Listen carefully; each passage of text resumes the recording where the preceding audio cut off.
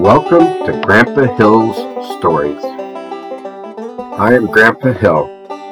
For my children, my grandchildren, and all children, what you're about to hear really happened to me. But when are you going to start telling the story? Welcome to Grandpa Hill's True Stories. These stories are for my children, my grandchildren, and all children.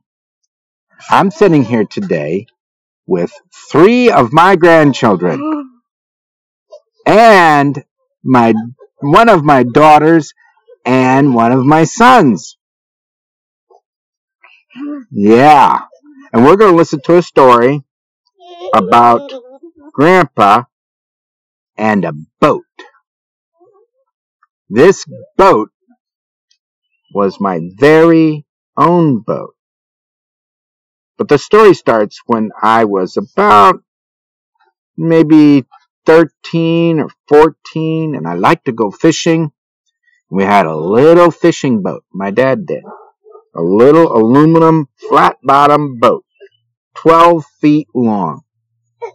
And Grandpa had 4 sons that all liked to go fishing with him in the boat at the same time. And 4 sons and a dad doesn't work out too good. Dad and me. Because one son gets up front, one dad in the middle to row the boat, and 2 little sons in the back.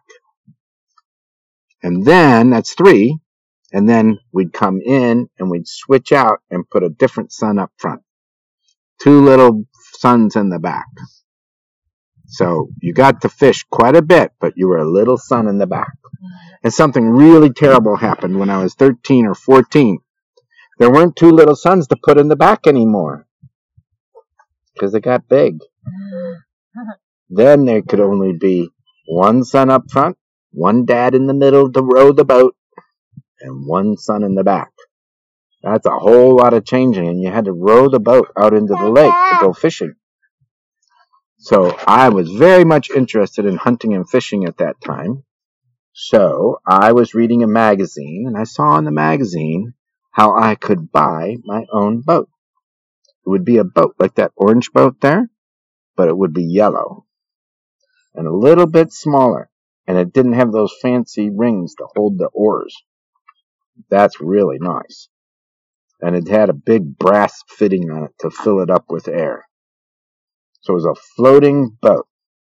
Oh, every boat is a floating boat. So, yes, any good boat's a floating boat. So when I went out into the lake, how was I going to get there? I needed a paddle.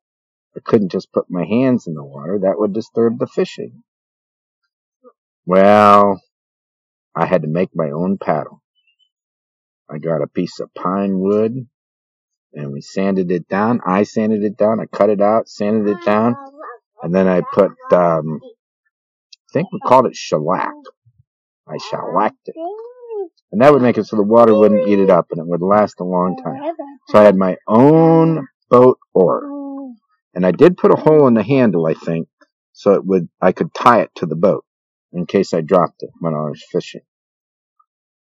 So now, am I going to get in my boat and go paddling and paddling and paddling out into the lake all by myself, a little boy? No. Without a life preserver or anything? No. No.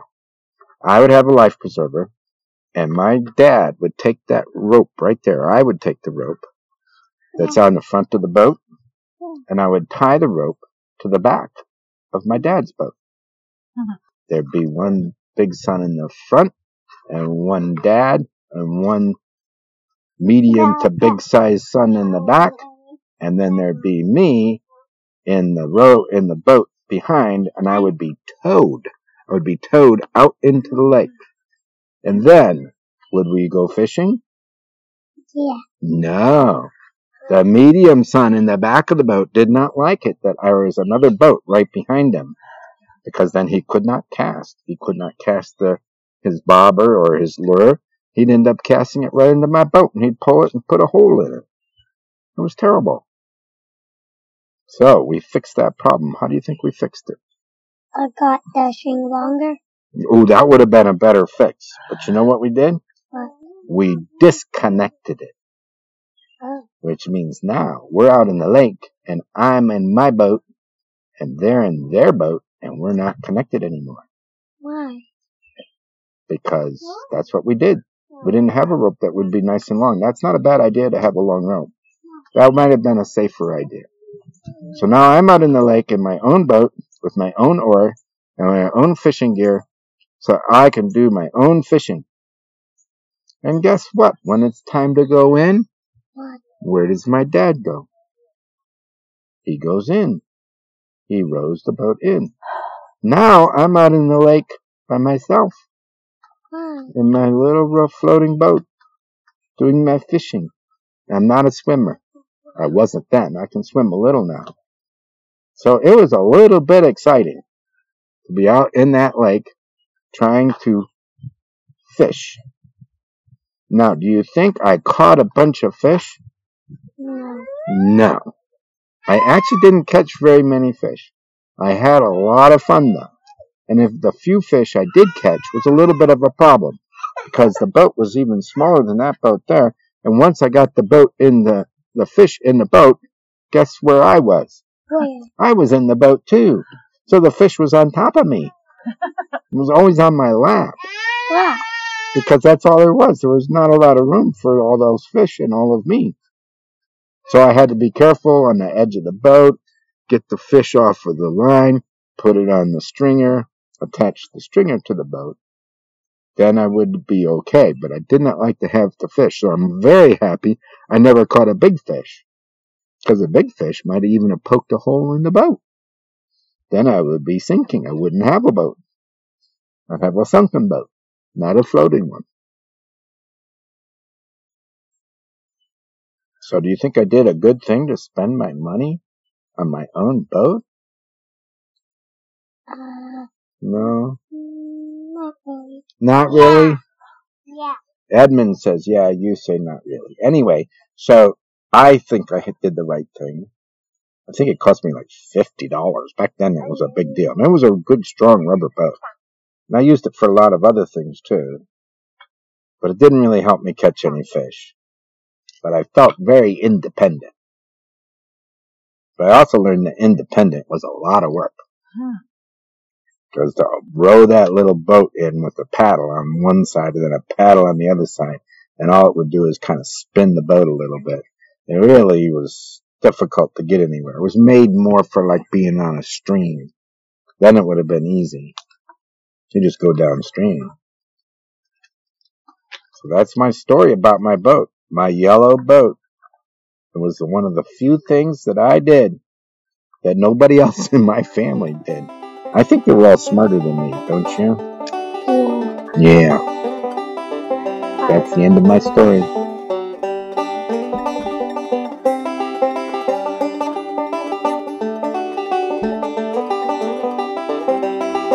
Marshmallow, Yes? whatever happened to Grandpa Hill's first boat? I don't know. I don't think it sank, but maybe it did, or washed out to sea, but he never went to the ocean. I think Grandpa Hill's boat died. What? Oh, poor boats don't die. I told you before. They sink, or maybe the rubber rotted. Or Or maybe he sold it? I don't think we will ever know because Grandpa forgot about his boat. How could he do that? It was so important. It was part of him being independent and growing up.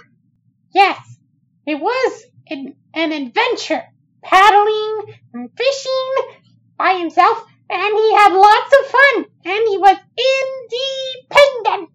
It was hard to be independent, and he was all alone when he was fishing. Yes, I think after he got his boat and had his adventure, he learned that he would rather be with his family and take turns. I don't like to take turns. What did Grandpa do when it was his turn to stay on shore? Well, I think he went on more adventures in the woods, in the lake, swimming, maybe a campfire. Probably there was food on the shore. I think he went fishing along the shore, looking for places the fish would hide or feed, and he had lots of fun taking his turn on shore. Marshmallow, Yes? it is important to be independent. It sure was important to Grandpa. You heard him. He saved his money. He made his paddle, and he fished by himself. You got any sandwiches, Garf? I think he learned it is even more important to be with your family, even if you have to take turns.